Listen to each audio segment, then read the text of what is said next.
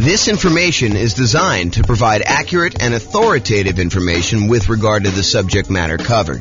It is offered with the understanding that the presenters are not engaged in rendering legal, accounting, or other professional services. If legal advice or other expert advice is required, the services of a competent professional should be sought. Welcome to the Wichita Real Estate Investing and Real Estate Financial Planning Podcast.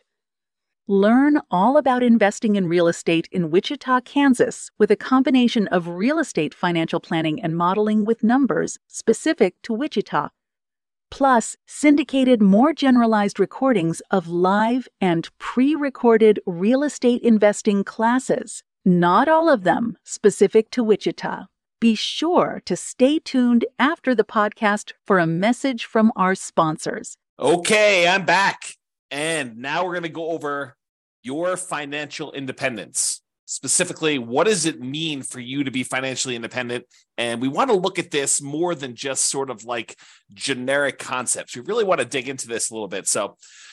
And then specifically what we'll do once you kind of get a gauge of what it means for you to be financially independent is, does buying this property, because remember, this is coaching for you to be able to buy a property in the next 90 days that moves you toward being more financially independent, toward your goal of financial independence while prices are high, interest rates are high, and rents are lagging. So does buying this property move you closer to financial independence?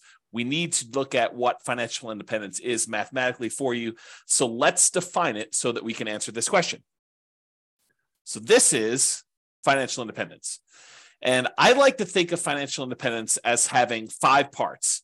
And if you want to simplify it even more, it's really 3 parts, and then one of them is really 3 things. Okay, so if you want to think about it that way. So what it is number one, because we're talking primarily about real estate and rental real estate, it is the net positive cash flow from rental properties. That means you take all the income from your rental properties, the rent, and any other income you might have, minus all of your expenses, including vacancy, principal and interest on the loan, taxes, insurance, private mortgage insurance if you've got PMI, maintenance, management, all of the expenses on the property get subtracted out, and whatever is left over net after all of that is what your income is that counts toward you being financially independent.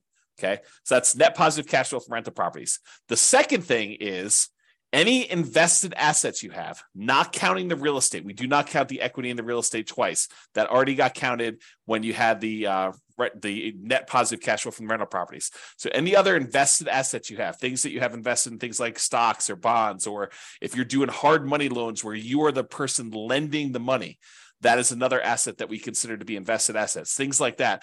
You have invested assets times whatever your defined safe withdrawal rate is. So if you believe in the 4% rule, which is a rule that was kind of made famous by the Trinity study, where they talk about what percentage of the amount of assets you have invested in stocks and bonds could you, in quote, safely withdraw from your portfolio and not likely run out of money. So what's the amount you could safely withdraw? It's a safe withdrawal rate. So some people will use 4%, some people will use 3%, some people use 5%. It's whatever you feel comfortable with as far as that number goes. But that's the number 2 source of money for financial independence. So all other invested assets like stocks, bonds, or loans you have as a lender times your yearly safe withdrawal rate, that's number 2. Then the other 3 are all different sources of passive income. And they are, number 1, Social Security. So any Social Security that you're receiving, any annuities. If you went and you bought an annuity is money you give to an insurance company that they pay out. This is the layman's term, by the way, layman's definition. So any money you invest with an insurance company, you usually buy a lump sum amount, and then they pay you out a certain amount each year or each month based on how much you invested with them. And usually it's for your lifetime, or you and your spouse's lifetime, or something complex like that. I'm not going to go into a ton of details, but that's number 2 source of passive income, annuities. And number 3 is pensions. So all 5 again, net positive cash flow from rental properties, any invested assets you have times your safe withdrawal rate, and then the 3 sources of passive income, Social Security, annuities, or pensions. The sum of all of those must exceed your expenses in order for you to be financially independent. So if you think about it, you say to yourself, okay, I'm living on $2,000 a month, $5,000 a month, $10,000 a month, $100,000 a month, whatever your expenses are for you to kind of support yourself in whatever lifestyle you've defined for yourself when you are financially independent, when you no longer have to work. If all of the sources of income, net positive cash flow, invested assets times safe withdrawal rate, all three sources of passive income, when that exceeds the amount of money you need to live on, then you are considered financially independent.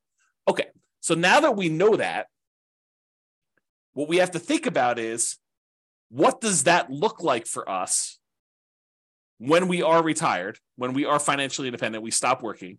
What assets will we have in place? And I'll get to that here in a second on another slide, but that's where we're headed with this. We're going to want to say, does buying this property contribute toward those goals? Is the property I'm thinking about buying, do I want to hold on to that? Do I want to own that at some point in the future where I am financially independent? Or am I using it as like a intermediate short-term asset that I'm going to hold for a period of time, and then I'm going to sell it off, or I'm going to do a cash out refinance, or I'm going to do something with it in order to use the proceeds, the return from that, because it can affect what we focus on.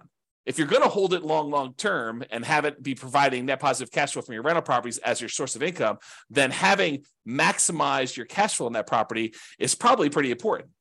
But if you're really saying, look, I'm only going to hold this thing for 1, 2, 3, 4 years, 5 years until I actually sell it, then I'm going to take the proceeds and pay off other rental properties. I'm going to take the proceeds and I'm going to go buy annuities. I'm going to take the proceeds and I'm going to invest in stocks or bonds or whatever I'm going to do. If I'm going to do that, then maybe cash flow is not the most important thing you should be focusing on. And maybe buying a property at a discount, getting a big chunk of equity, and then focusing on properties that are likely to go up in value, some type of either forced appreciation or organic or natural appreciation, the tendency for property values to kind of increase over time, those can become much more important drivers of your overall return if you plan on selling it. So really, the thinking is, we're talking about buying a property in the next 90 days that moves you toward financial independence. That may be cash flow. And I think for a lot of folks it is, but not everybody. And so we'll talk about that in a little bit more detail. A couple of clarifications on this financial independence concept, though, before we move on. I think I mentioned this a second ago, but equity in your properties or any equity you have in businesses is already accounted for in cash flow.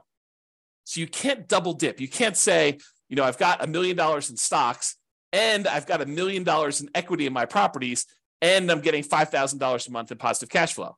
No. You can't use the equity in the properties. You're already counting that as the cash flow on the properties. So in other words, another way of thinking about this is the cash flow you're getting on your properties is the return on equity. If you think about it that way, it's the return you're getting on the equity you have in your properties. Now, the $1 million you have in stocks or bonds or some other type of investment, not the equity in your properties, that counts times your safe withdrawal rate. You can use that to kind of sum those up. You can't count the equity in properties or businesses, in my opinion, twice for your safe withdrawal rate, okay? Any payments on loans you've made, so if you're the lender, if you're being a hard money lender and people are coming to you and they're borrowing money from you and you're loaning them money so they can go buy fix and flips and you're getting 6, 7, 8, 9, 10, 12, 15% return, whatever it is, 18% return on your money, then that is not, you can't count the 12% you're getting on that. You don't do it that way. You count the loans as part of your overall invested portfolio, and you use that safe withdrawal rate on that money. So even if you're earning 10, 12, 15%, whatever it is on making these hard money loans, you're still using the 3, 4, 5% safe withdrawal rate number in order to determine how that counts towards you being financially independent. Then the last kind of comment I have in here for clarification is dividends are also part of your invested assets. So like you can count those separately or in addition. That already counts as part of your overall return you're earning on that money in stock market or bonds, or, if you're not getting really dividends on bonds, you're probably getting interest payments, but you get the idea. Okay. So those are some clarifications on that. Okay.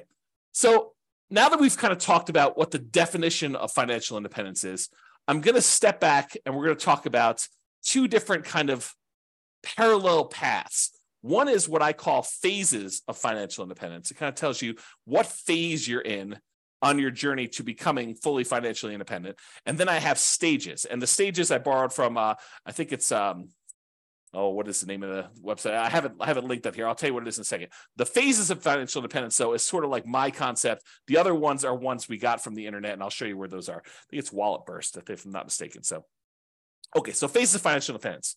financial independence phase one.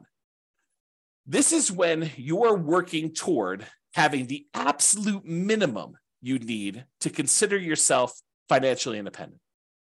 If you say to yourself, okay, if everything got really, really ugly and I had to quit my job because I just couldn't stand it anymore, or I lost my job, how much would I need in order to live at the bare minimum level? This is sort of like, you're not doing all the vacations you want to do. This is sort of like, just barely getting by with how much you need for food and clothing and insurance and taxes and all the other stuff you need, but just the bare minimum to kind of scrape by. That's minimal financial independence, what I might call the minimum target monthly income in retirement. That's sort of the way I think about it. It's like, how much at a minimum would you need monthly in order to live your kind of just scrape by? What some people might call like lean financial independence, retire early. So phase one is when you're working toward having enough money where you would be financially independent with a minimum amount. So you're not there yet in phase one. You're working toward that. Phase two is you've achieved enough to have the minimum. So you've successfully achieved the minimum target monthly income in retirement, enough assets between rent on, the net positive cash flow on all your rental properties and any invested assets have safe withdrawal rate or any of the passive income sources, Social Security, pensions, or annuities. The sum of all of those meets your minimum threshold. That's the point where you get to where you're like, okay, I can take a sigh of relief. And if something really bad happened, I have enough to kind of scrape by.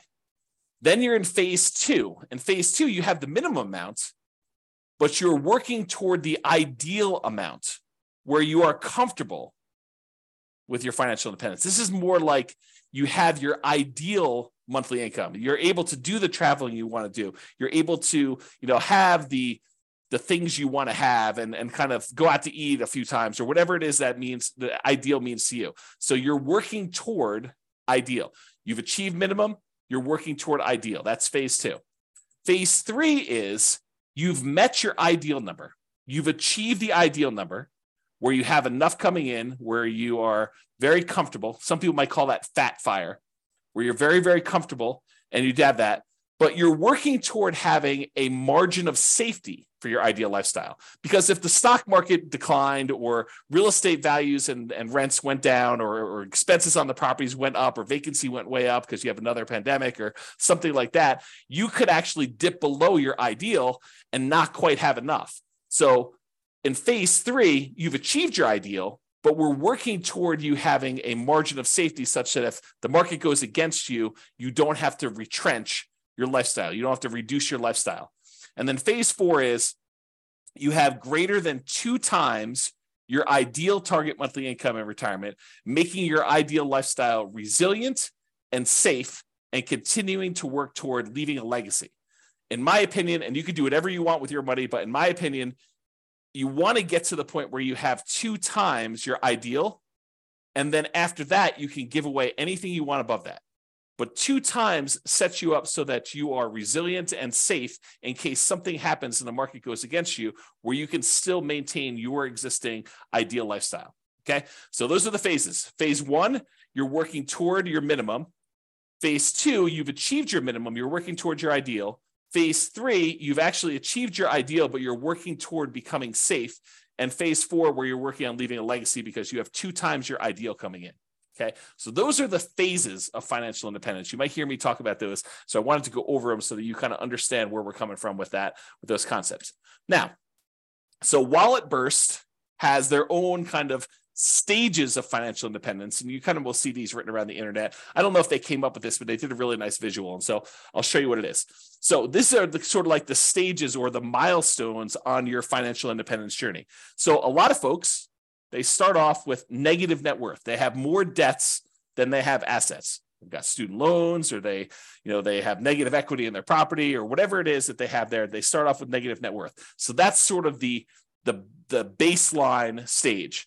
Eventually, you get back to 0 net worth.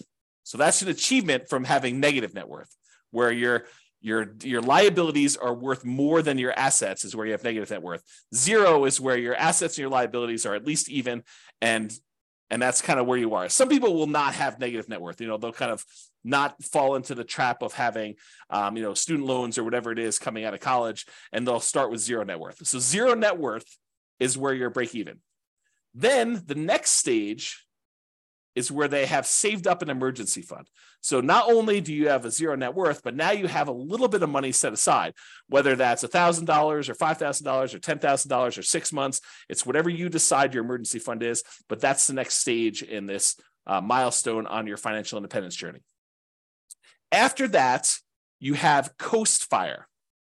Coast Fire is where you have enough money set aside that if you didn't add another penny at all, you would be able to retire at whatever your ideal age is, whether that's 55, 65, whatever your number is, okay? But when you're at Coast Fire, when you've achieved Coast Fire, you have enough assets, rental properties, stuff invested in stocks or bonds or whatever it is, you have the safe withdrawal rate, all the passive income stuff, all those combined, such that if you just let them grow for the next 5, 10, 15, 20, whatever number of time it is until you're at your point where you want to be financially independent. If you just let the current assets you have grow, you would be financially independent. That's what Coast Fire is, because you can kind of coast into financial independence, retire early based on the assets you already have. You don't need to save anymore. It's another way of me saying that, okay? So then you could just live off of whatever you have coming in from your job. So you no longer have to, be working a really high-end job in order to have all this income coming in. If you want to simplify your life and go work at someplace with less stress or that you would enjoy more, you know that you have enough assets so that if you just spent the money you earned, the assets would eventually grow and they'd be able to provide you with financial independence. You're not spending any of the proceeds from your investments with Coast Fire, but if you just left them alone, they would eventually grow and lead you to financial independence. That's Coast Fire. Barista Fire is where you have some assets, and combined with the amount of money you're getting from some of your investments, you can supplement it with a part-time job or a job that you really love doing that's not really a high income earning job, or maybe it is high income, it doesn't matter, but you're doing some work and you have some assets, some of your financial independence assets that are throwing off some money, and you're living on some of those. So it's a combination of you're living on some of the investments and you're getting some from your job. That's Barista Fire. It's like you work at Starbucks part-time for health insurance and to get 20 hours a week or whatever it is you want to do there, as an example. Okay, so that's Barista Fire. Lean Fire is where you have enough that you could live that minimum target monthly income and retirement number, that minimum number. So you're able to just scrape by. You have enough assets where you don't even need to work as a barista anymore. You could sort of get by. Then regular Fire, sort of a arbitrary definition, but you're able to live and be financially independent there, versus Fat Fire, where you have more than enough where you can live your ideal lifestyle. So that's sort of the stages of financial independence, or milestones on your financial independence journey. And in case you're wondering how the phases versus stages kind of overlap, phase 1, remember, that's the one where we're working toward you becoming, you having your minimal target monthly income in retirement. That really consists of having a negative net worth, having zero net worth, having an emergency fund, having Coast Fire, and being Barista Fire. So all of those consist of phase 1 for me. Okay, so this is the normal wording you might hear online, have negative net worth or zero net worth or emergency fund or Coast Fire or Barista Fire. That's really what I would refer to as phase 1. You're working toward having that minimum or lean. Then phase 2 is you've achieved Lean Fire. So that's kind of where it is there. And you're working toward Ideal Fire. You're working toward Fat Fire. So phase 2 for me consists of Lean Fire and regular Fire. Phase 3 consists of Safe Fire, which is what phase 3 is for me. That's Fat Fire in the normal kind of like nomenclature. And Fat Fire is when you have more than enough, you're living your ideal lifestyle. And then I also throw in phase 4 there as well, where you're working on leaving a legacy. You have more than 2 times your ideal, and it's much safer because the market can go down and you're not going to have to give up any of your ideal lifestyle in order to continue living at that level. Okay. So those are the different phases and also different stages for financial independence. Okay. So earlier, I talked about this idea of the financial independence budget. You want to know, I think you want to know 3 things. Okay. I think you want to know what your budget looks like now, what your expenses to live now are, and what your ability to save is now. what your financial independence budget looks like when you have just enough, that minimum target monthly income retirement, in order to just scrape by. And then I think you also want to know what it would look like when you hit your ideal. So I think you really want to have 3 budgets. You want to have a budget for now, and then how does that look different if you had to cut back, scale back, and you no longer had a job, or you no longer wanted to work at your job and you wanted to live off your investments? What would your budget look like for that minimum one? And then what would your budget look like if you were living your ideal lifestyle? So it's kind of like those 3 different things we've got there. So we want to look at all of those to find out what your numbers are.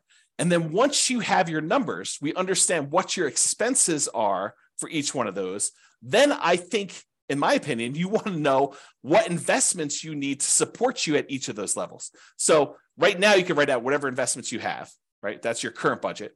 But eventually you want to get to that point where you're at your minimum target monthly income retirement, that kind of minimum you need. And then what investments do you think you would have at that point? How many rentals would you have? Are they free and clear? How much money in cash flow are they producing? How much is property 1 producing? How much is property 2 producing? How much is property 3 producing? How much is property 7 producing? However many you have. How much money do you have invested in stocks or bonds? What's the allocation mix? Do you have 50% in stocks, 50% in bonds? What percentage do you have in each? And then what's your safe withdrawal rate number for that? How much money do you think you'll get for Social Security? And when does that start? How much money are you getting from your annuities? Or how much money do you have for a pension? Not everyone has a pension, but how much money are you getting from each of those different sources, so that you can see when I am at my minimum target monthly income in retirement, when I'm at that kind of lean fire number, what does my expense budget, my budget of expenses look like? And then what do my assets look like that will support me there?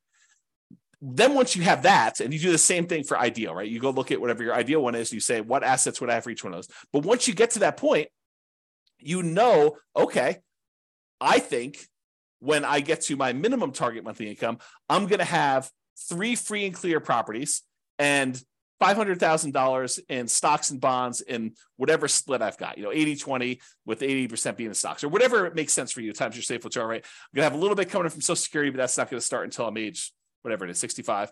And then I don't have any annuities and I don't have any pension. It's probably pretty common sort of setup. You've got some real estate, you got some money invested in stocks and bonds, and then you've got, nothing in, maybe a little in Social Security from your job, but probably not a pension, probably not any annuities, or maybe a different. So you go look at whatever you would need for that. And then you say, okay, where am I short? Right now I've got 2 rental properties, or I've got 6, but their cash flow is really poor. It's $100 or $200 a month, when I really need to have $3,000 a month produced by these things. So I need to get to the point where I've got 6 now, but I need 3 and free and clear. And so the plan will be, which ones are you keeping, or are you going to sell all 6 and buy 3 new ones? You need to know, which ones are the ones that I'm going to pay off, and which ones am I using as sort of like rocket boosters to get me to the point where I could take the money, the proceeds from the ones that I've gained some equity in because the property value has gone up and I paid down the loan. I'm going to take that, pay all the expenses on selling it, take that money and pay off the ones that I have there, in order to get to the point where it's my minimum target monthly income or my ideal. So really what you're looking to do is you're looking to determine, what's your budget now? What's your budget when you're at that minimum target monthly income or lean fire? What's that budget when you're at your ideal target monthly income in retirement or fat fire? And what are the assets? What's the financial independence assets distribution, the allocation you have for each of those levels? What is it right now? What will it be when you're at that minimum? And what will it be when you're at that ideal? And you want to plan for that. Then the question to ask is, does the property I'm looking to buy right now move me toward that goal? If you're you're working toward your minimum, does it get me closer to that minimum target monthly income retirement? Is the property I'm buying one that I'm going to use as a rocket booster to pay off other properties because I'm not going to keep this to be free and clear? Or is this one of the ones that I want to ultimately pay off and keep long term? It's kind of, what are you thinking with that property? What is it going to be for you? So that's what you want to be thinking about. And you want to do the same for ideal. Okay. And to help you, I've got a ultimate financial independence retire early budget.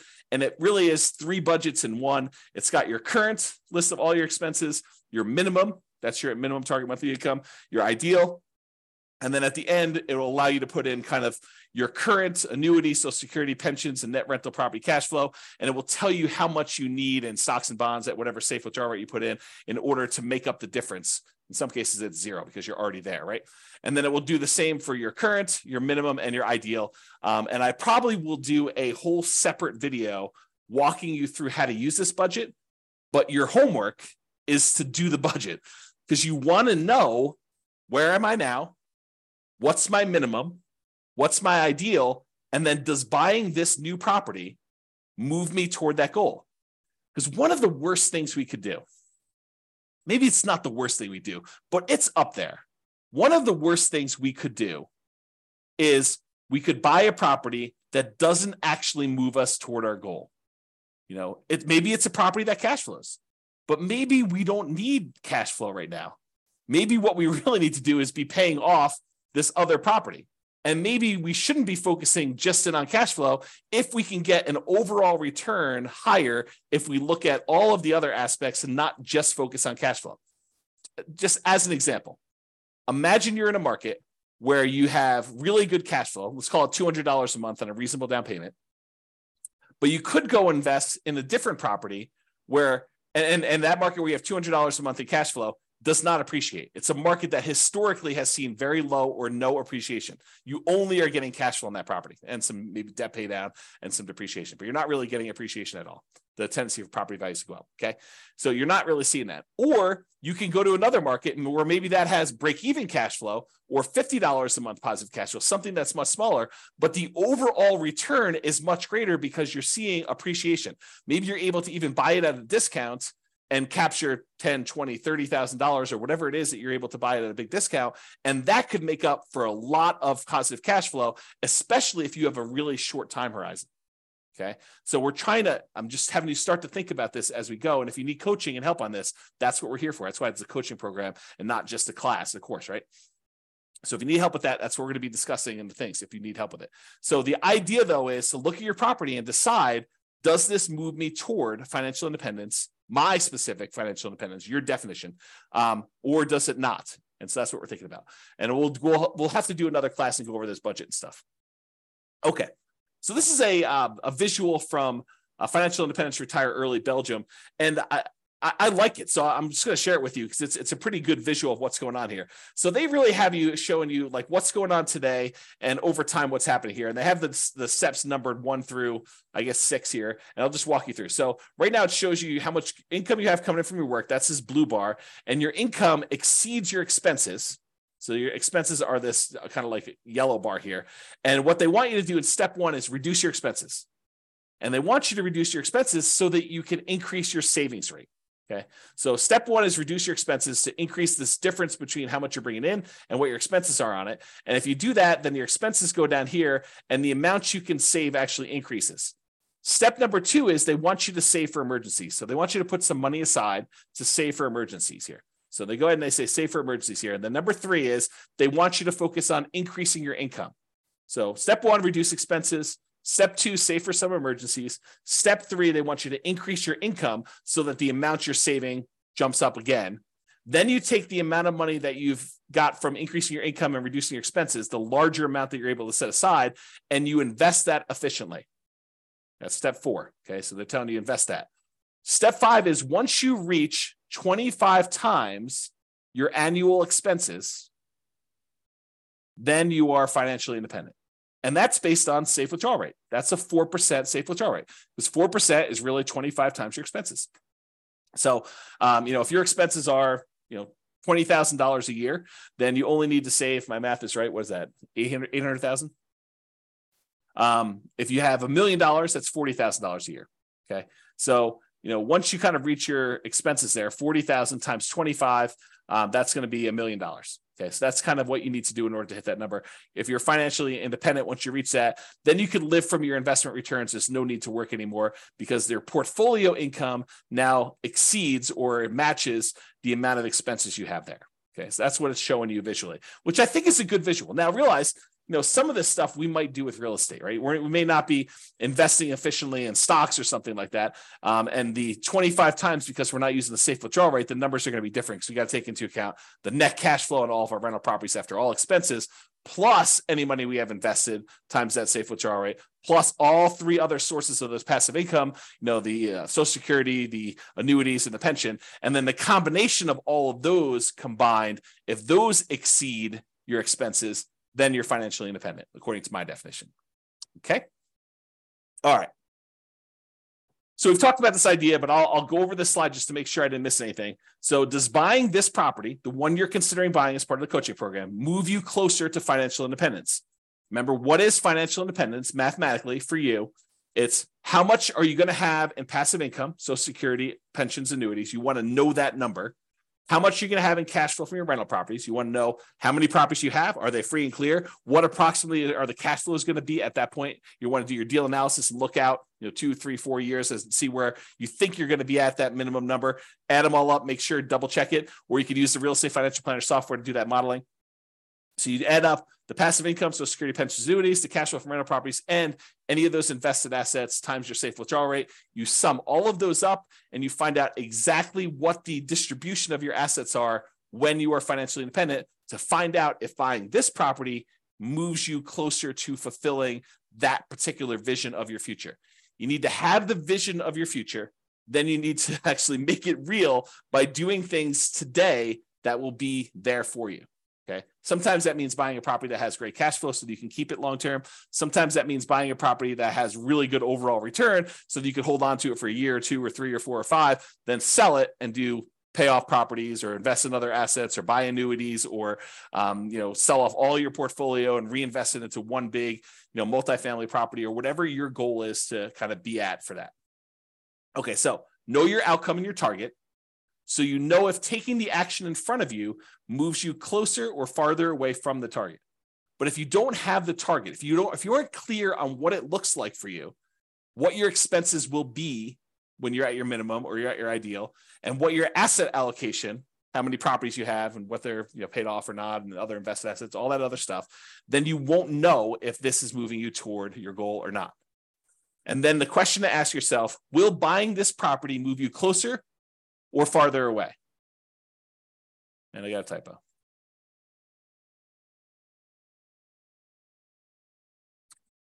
Or farther away. Okay, resuming. Okay. And if it's going to be farther away, should you wait? Should you wait for a better deal? And I'll do this analysis again. I'll do another special module probably once I get through the core 20 modules where I show you what the impact of waiting is.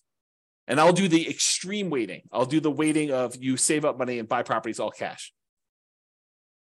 Okay. And we'll show you what the penalty is for waiting. For most of you, it's not as bad as you think. And so waiting is not a bad thing to do. If it makes sense for you to kind of like save up a little bit more, then that's not the worst thing in the world. It doesn't penalize you as much as you might think. And I'll show you exact numbers on that. Okay. And rarely in life is something a straight line. Usually there's zigging and zagging. You may be acquiring more properties than you need with the expectation of, higher than stock market rates of return when you're investing in these properties because you're actively managing them. And then you're able to eventually sell some of those properties off and pay off others, or convert the proceeds to investing something other than real estate, like stocks or bonds or whatever else you're investing in, or annuities, and then live off the safe withdrawal rate or the annuities or whatever else you're investing in. So a lot of times it's not straight line where you're buying a property and you're immediately paying that thing off. In fact, we'll do math and I'll show you which one's faster and safer, because we'll look at the measures of risk as well in the coaching. So we'll look at and say, look, if you do it this way, you're getting this return by paying off your debt, which is usually the return. The return you're getting is the interest rate on your mortgage, which when you have a 7% mortgage isn't probably the worst thing in the world to pay off. But if you've got a 3% or 4% mortgage, maybe that's not the one you want to pay off. If you can invest in something else and get higher than a 3 or 4% return, especially if it's a very solid, very likely return. Okay. So your intentions, your desires, and your plan can and probably will change over time. So we're taking a snapshot today of your best guess as to what you think it'll be when you get to your minimum. But a year from now, when you have more numbers, you have better numbers, you're like, okay, well, now my properties went up a lot faster than I thought. I got a lot more equity than I thought. And maybe my cash flow is better than I thought or worse than I thought. Do I need to adjust my plan? Do I want to have more free and clear properties or less free and clear properties? Or maybe my expenses increased a lot faster than what I thought inflation was going to be. So all of these things can and probably will change. So your plan's not set in stone. There's no perfect plan, but planning is helpful. It gives us something to aim for so that we're likely to move toward that, even if we have to adjust a little bit later. Okay. So I think a lot of real estate investors have cash flow as their goal.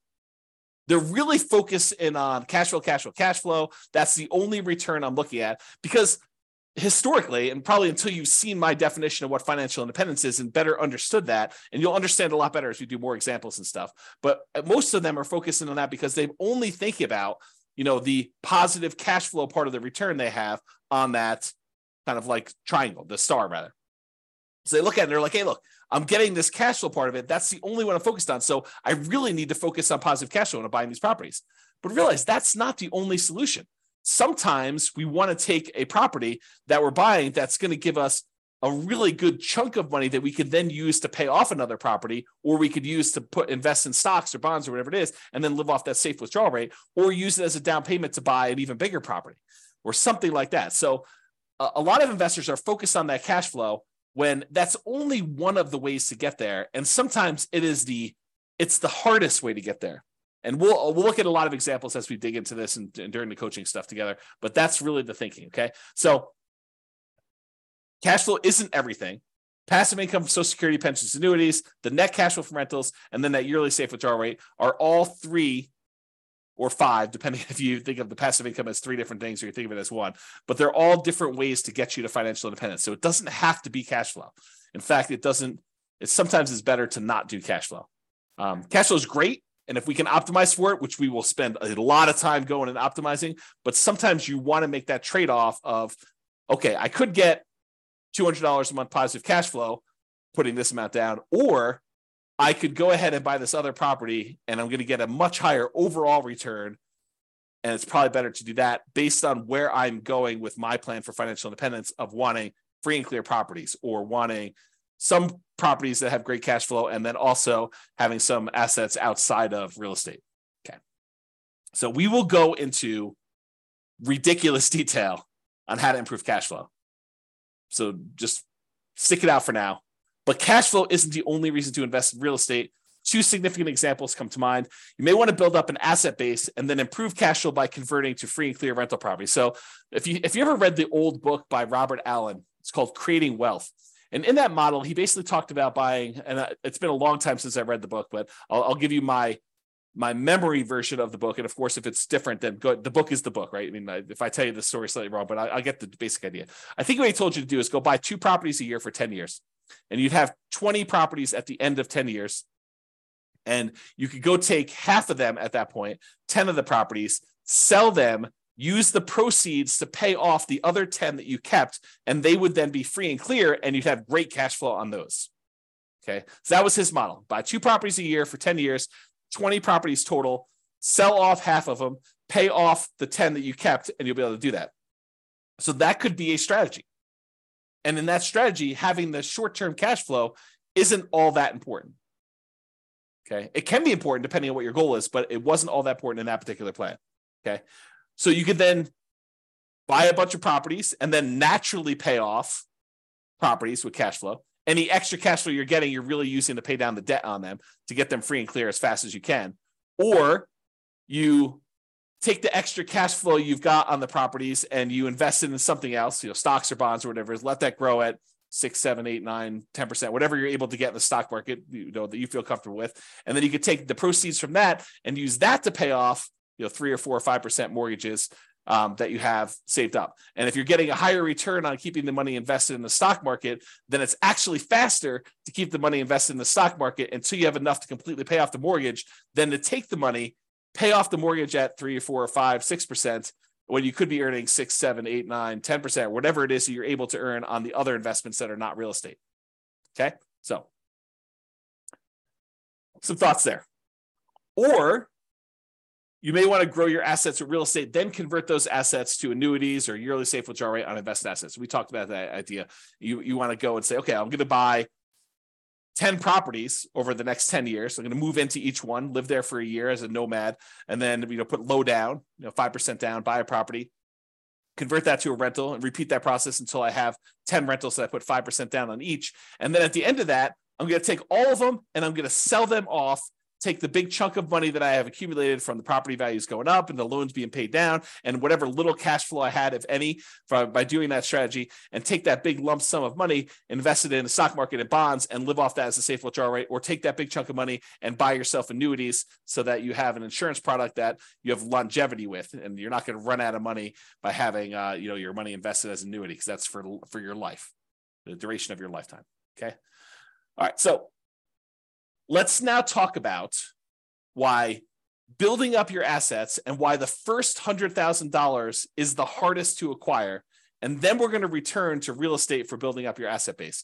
So I'm going to kind of diverge for a second, talk about why the first $100,000 is the hardest. And we'll go into detail on that, and then we'll return to real estate. So first 100K is the hardest. So Charlie Munger, who is Warren Buffett's partner, there's a quote from Janet Lowe in Damn Right, Behind the Scenes with Berkshire Hathaway billionaire Charlie Munger. So here's the quote. Charlie Munger has said that accumulating the first $100,000 from a standing start with no seed money is the most difficult part of building wealth. This is me commenting now. So he's basically telling you that first $100,000 that you take the time to acquire is the absolute most difficult part of building wealth. You got to do the first one.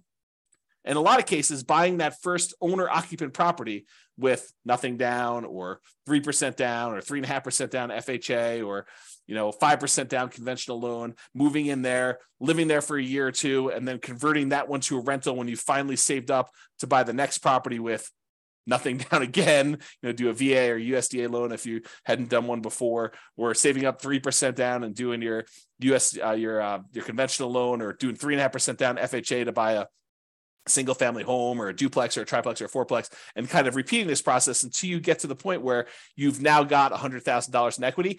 You need to do whatever it takes in order to get there. That's what he's basically telling you. And he's talking about stocks, but I've converted it to real estate for you. Okay. I'm going to continue with the quote. Making the first million was the next big hurdle. So all the kind of math we're going to talk about here about earning your first 100K and then using that to kind of build up to $1 million, that applies when you get to $1 million and you're trying to grow to 2 million or 3 million or 4 million or 5 million or 10 million or whatever your number is there. Okay. So to continue with the quote, to do that, a person must consistently underspend his income. You need to be saving money. And I'll continue with the quote. Getting wealthy, he explains, is like rolling a snowball. It helps to start on the top of a long hill, start early, and try to roll that snowball for a very long time. The longer you have where you're investing and you've got this money working for you, the better off you're going to be. Okay. So here's another quote from Charlie Munger. Same idea though. The first 100,000 is a bitch, but you got to do it. I don't care what you have to do. If it means walking everywhere and not eating anything that wasn't purchased with a coupon, find a way to get your hands on $100,000. After that, you can ease off the gas a little bit. Okay. So do whatever it takes in order to get that kind of lump sum, that seed capital of $100,000, to be able to start from there, and then you can kind of grow it. So this is going to show you, if you were investing $10,000 per year at 7% interest, and I assume that you added the $10,000 the last day of the year, or the first day of the next year, if you want to even think about it that way. And so in year one, at the end of year one, you put $10,000 in. So you didn't earn any interest on the money in that first year. But then in year two, you earned $700, 7% on the $10,000 in interest, and you added another $10,000 at the end. Okay, so in year two, at the end, you have $20,700. In year three, you have about $32,000 and change. Year four, you have $44,000 and change, then $57,000 next year, $71,000, $86,000, till finally 7.84 years from starting, where you're saving $10,000 a year, you've saved up your first $100,000. That's assuming a 7% return. Now, real estate typically has slightly better returns than that.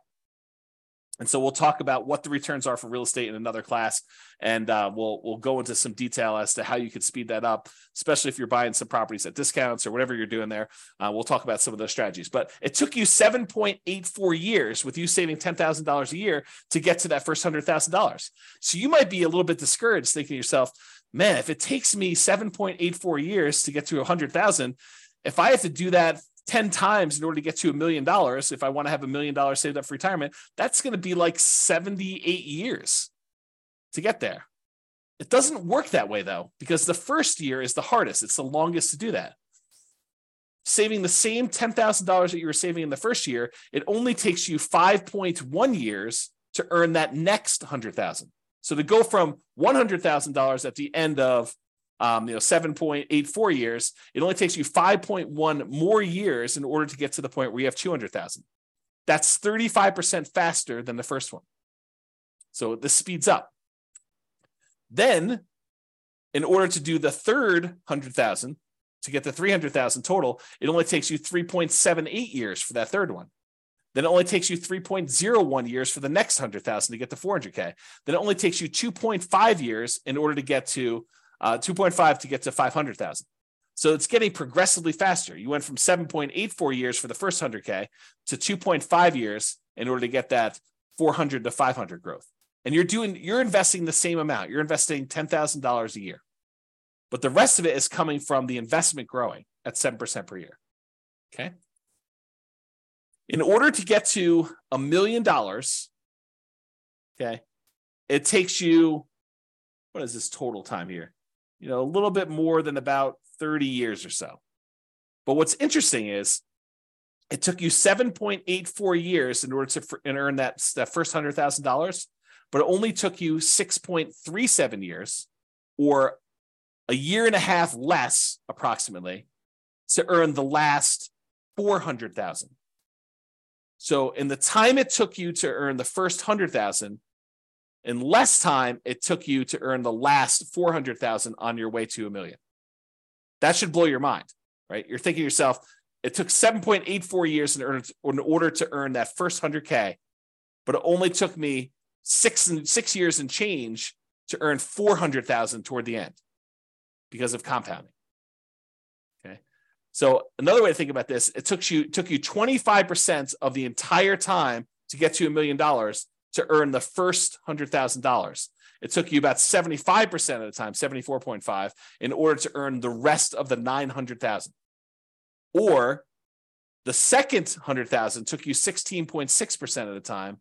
It took you a little bit less than 60% of the time to earn $800,000, which is crazy.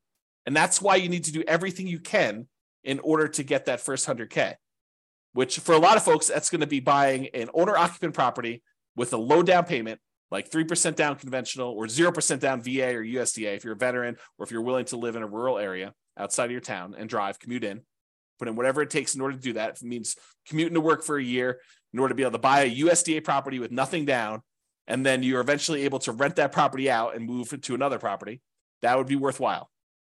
Okay. Or, put 5% down conventional property. If you've got that, or 3.5% down, and buy a duplex or triplex or a fourplex, or buy a single family home with 3.5% down. You could do that with a 3.5% down loan program. We're going to get into financing here in next class. Or you just go ahead and buy, traditional 20% down payments if you've got those, 15% down payment if you're willing to do PMI, 25% down if you want to improve your interest rate, which we'll talk about all these strategies when we get the financing. Okay.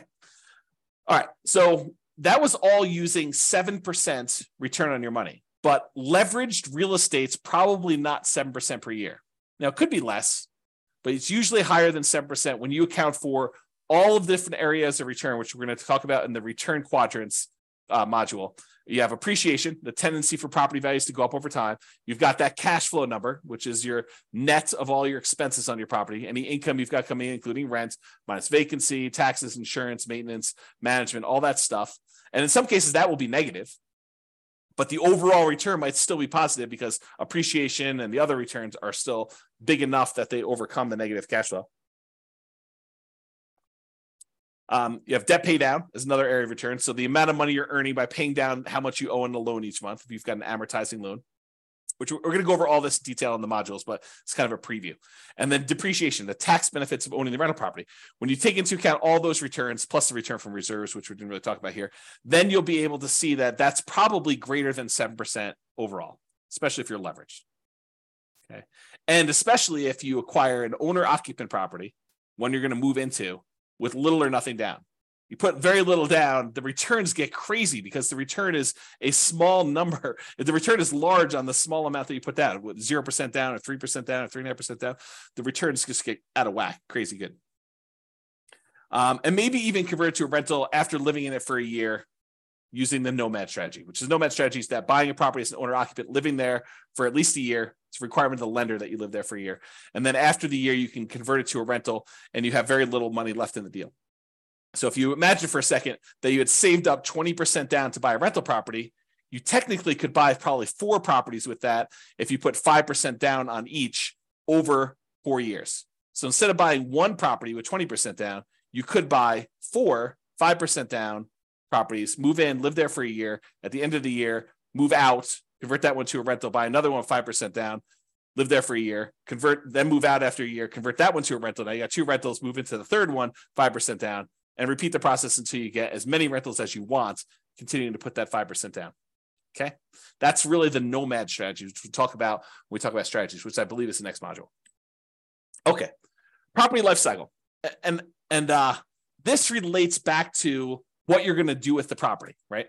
So let's talk about this. So for the property you're considering buying, right? This is a coaching program about you buying a property in the next 90 days. The prices are high, interest rates are high, and rents are light.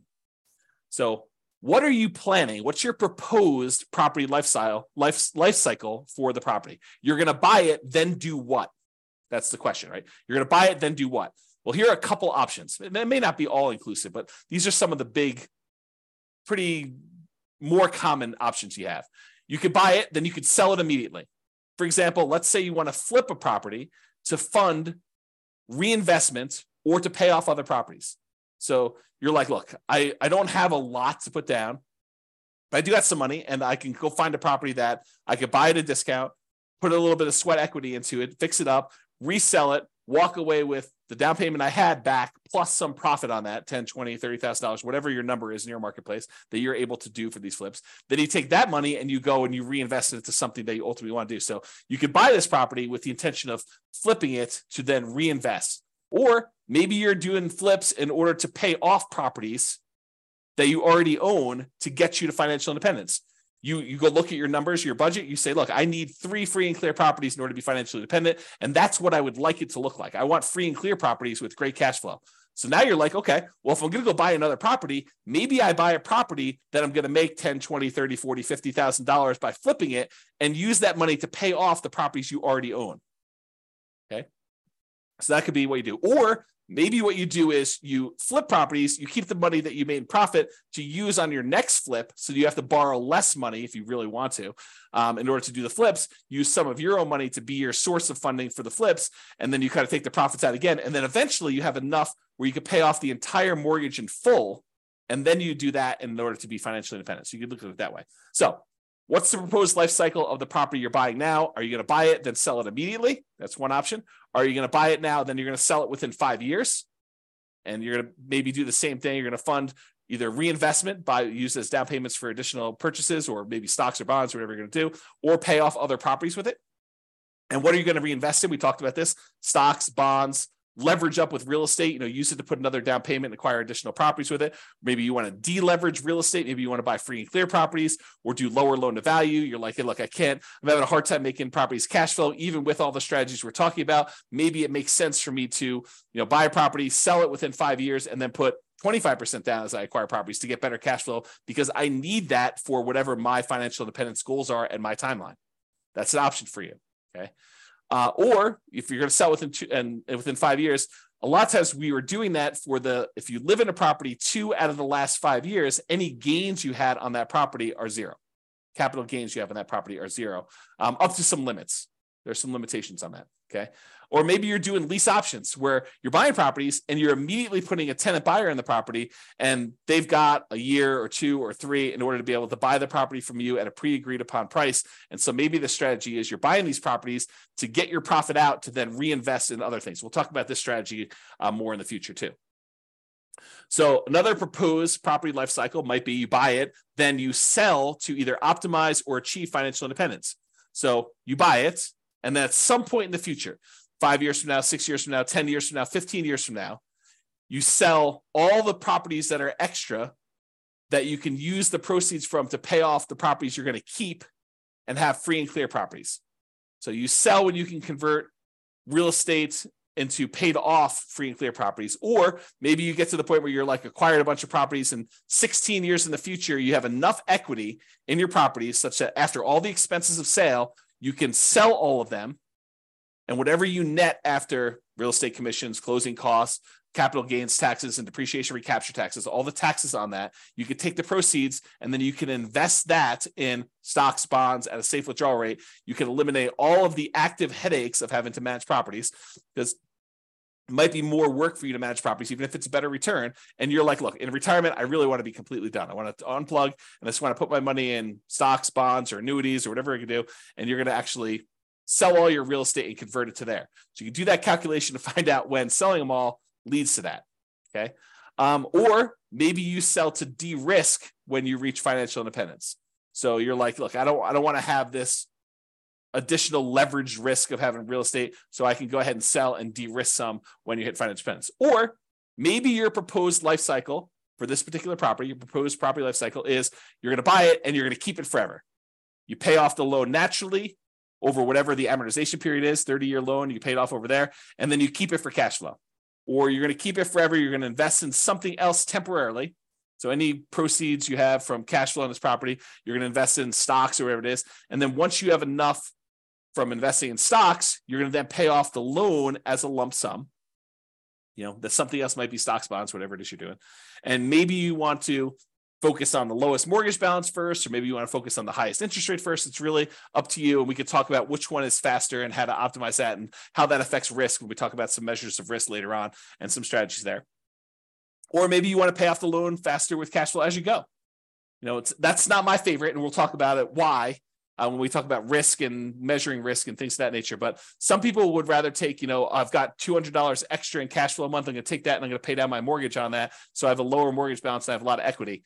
We could talk about that and which loan you pay off first. If you decide to, if you got several properties, or you just taking the 200 you get on that property and paying off on that loan, or you taking all of the extra cash flow and dumping it onto one particular loan, whether that's the lowest balance one or the highest interest rate one. We could talk about all those different strategies in detail. But this is what you could do with the proposed life cycle of the property you're considering buying. Or maybe you keep it forever, and then eventually you do a rate and term refinance.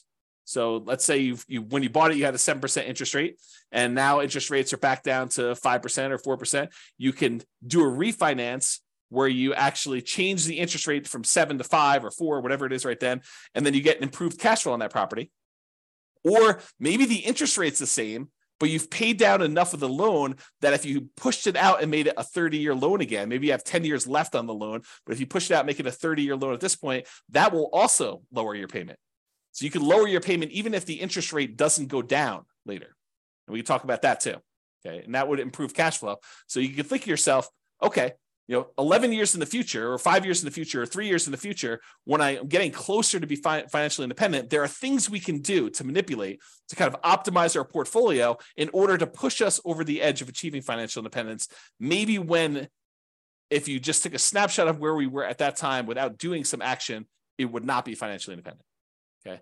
Or maybe you decide, I'm going to buy the property now, I'm going to keep it forever, but I'm going to do a cash out refinance. So maybe you get to the point where you paid off the property, and one of the strategies you have is you're going to take one property that's free and clear, and you're going to do a 75% cash out refinance where you get cash, you borrow money from that property, and you live off the cash.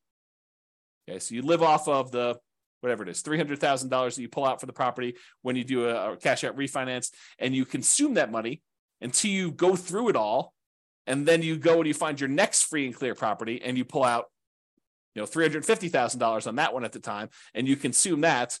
Or maybe you pull out $300,000 and you use that to put a down payment, 50% down or whatever it is you're going to do on a property so that your overall net cash flow is improved.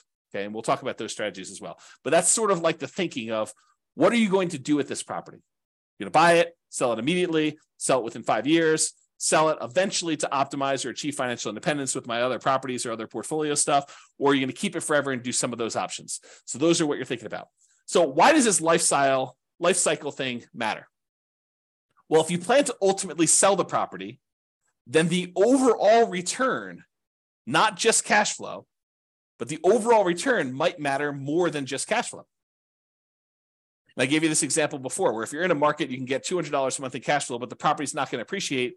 Maybe you should not invest in that property if buying a property where the overall return is better is going to better serve you and get you to financial independence faster.